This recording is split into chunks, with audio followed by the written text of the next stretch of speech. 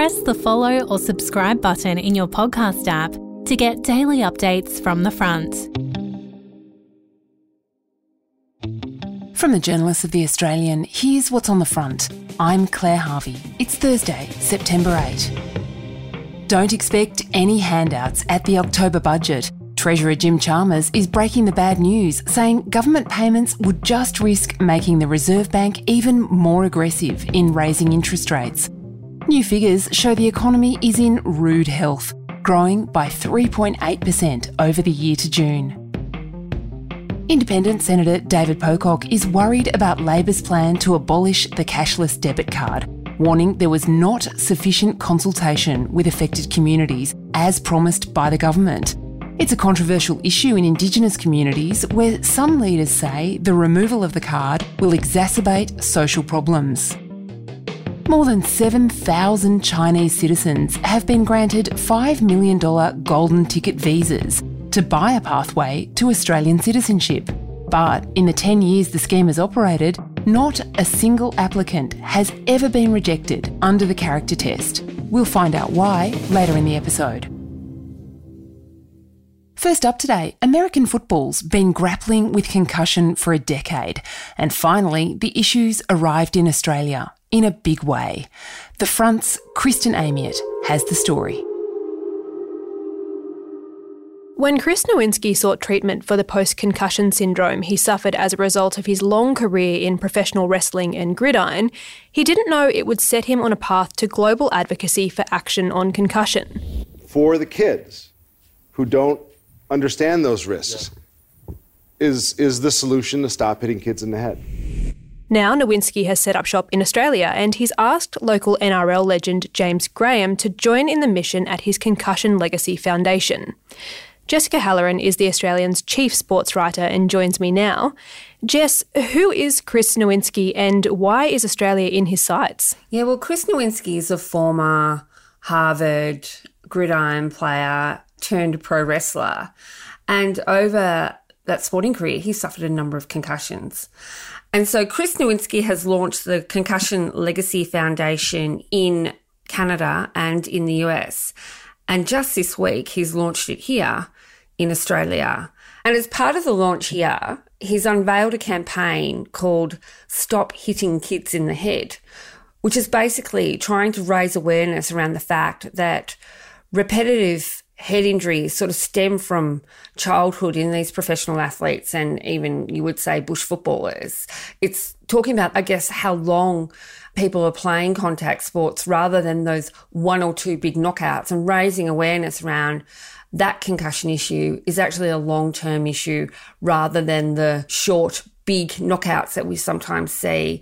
And it's really pushing for kids under the age of 14 to absolutely not be involved in any collision or contact. And if you speak to most neurologists or neuroscientists, they'll back that up. And James Graham is an NRL player who suffered 100 concussions in his career. He's also the host of the Australian's new podcast, Head Noise. He's been invited to join the board of the Concussion Legacy Foundation in Australia. Graham has experienced a fairly significant turnaround in his own position on concussion. And as a result, he's clashed with a number of figures on it, one of whom is former Wallaby Peter Fitzsimons. How have they differed on this issue of concussion in the past? Back in 2019, James Graham made what was deemed quite an edgy comment at the time, in that you just had to kind of endure being hit in the head, and if you didn't want to be hit in the head playing rugby league, then go and play Els tag. And that outraged Peter Fitzsimons at the time, and he wrote a column saying how irresponsible James was in saying something like that. And he went on to go and really rip into James, so much so that for the first time in James Graham's professional sporting career, he actually publicly responded to a journalist and ended up releasing this lengthy statement ripping into Peter Fitzsimons and this view that he was being irresponsible and that he was downplaying the seriousness of concussion. I mean, yes, James has had a slight turnaround in that he doesn't think it should be in the players' hands to decide if they should go back on the field. He absolutely believes it needs to be in the governing body's hands. But he also has always maintained his been really curious about this subject and has done his own research, and hence he's now doing a podcast investigation, head noise, getting his brain scanned, doing all the tests he possibly can to find out what his brain health actually is after those 100 concussions. He and Peter Fitzsimons appeared together last night at the Concussion Legacy Foundation's panel. Do you stand by those remarks now? Look, I'm not going to betray my former self. That's who I was. It's a hypothetical question where people say, well, if you go back, would you change who you were or how you acted? Well, I can't. But what I can do is look to the future. So when you're speaking to a 22-year-old version of James Graham, what would be your advice now to somebody like you going as hard as you went? Well, Peter, if there's one thing I know about athletes, it's who they listen to and why they do what they do. And that's for their teammates and their coaches. But what would you say to them if you could? I wouldn't say anything because I know that these people don't listen. They don't want to hear from me, a former player that's basked in the glory, to saying what I did was wrong. The coaches need to be involved. The coaches need to deliver the message to the athletes because that's who athletes listen to. Here's where they landed on the issue. It's complex. It starts with conversations like this. We figure it out. We provide solutions. We give people information, not necessarily fear. Part of that information will be quite fearful, confronting, but give them the information to make informed decisions and shift the culture. We need people who were once on opposite sides of the debate to look each other in the eyes, stand up and give each other a handshake. What do you say? Sounds good. That was The Front's Kristen Amiot speaking with the Australian's chief sports writer, Jessica Halloran. Our podcast, Head Noise, is available now wherever you get your podcasts. After the break, the scheme that's seen Australian citizenship up for sale.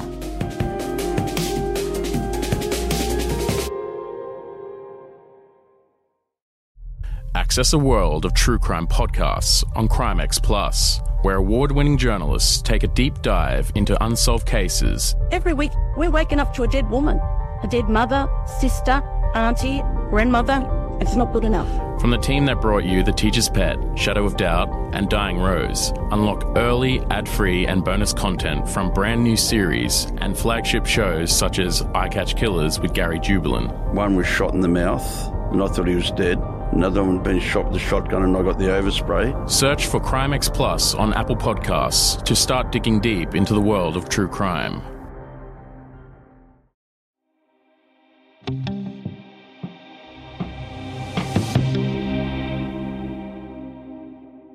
Australian citizenship is for sale.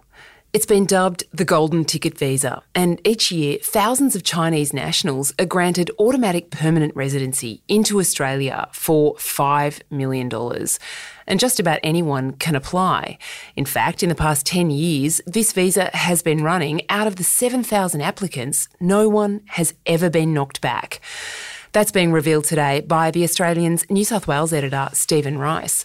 Ricey, tell me more about this visa. Is it just for Chinese nationals? It's been targeted specifically at Chinese nationals. Anyone could apply, but the original idea was let's get Chinese citizens who a lot of super wealthy Chinese citizens have a lot of spare cash.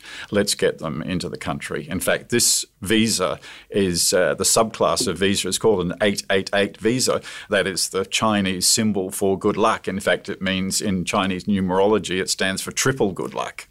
So it dates from the olden days, back in the dim and distant past, when we were actually welcoming Chinese investment into Australia before the pandemic. True, but we are still welcoming Chinese investment. The problem is that a lot of the economic experts say that there is actually no cause for that. I mean, both the Productivity Commission and the Grattan Institute say that there is no economic benefit in allowing people to buy their way into the country by these kind of investments. They say that Australia already has enough capital flowing into it. In fact, we are a net exporter of capital. Why do we need this?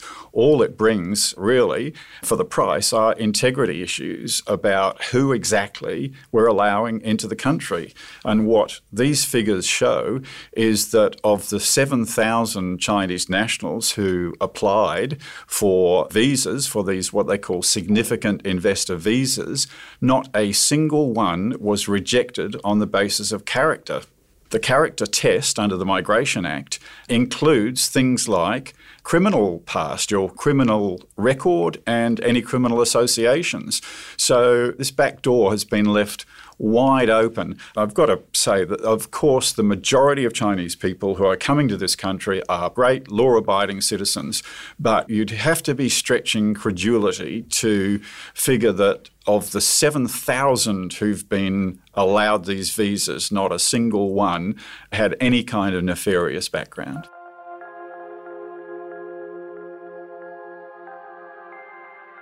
Probably the most famous Chinese billionaire with an interest in Australia was Wang Zhangmo. He had his citizenship application killed off on character grounds. Was he an applicant for one of these visas? We believe he was an early applicant for one of these significant investor visas. This is a reincarnation of a couple of different visas of very similar sorts, where you essentially buy your way into the country and you're put on a path towards citizenship.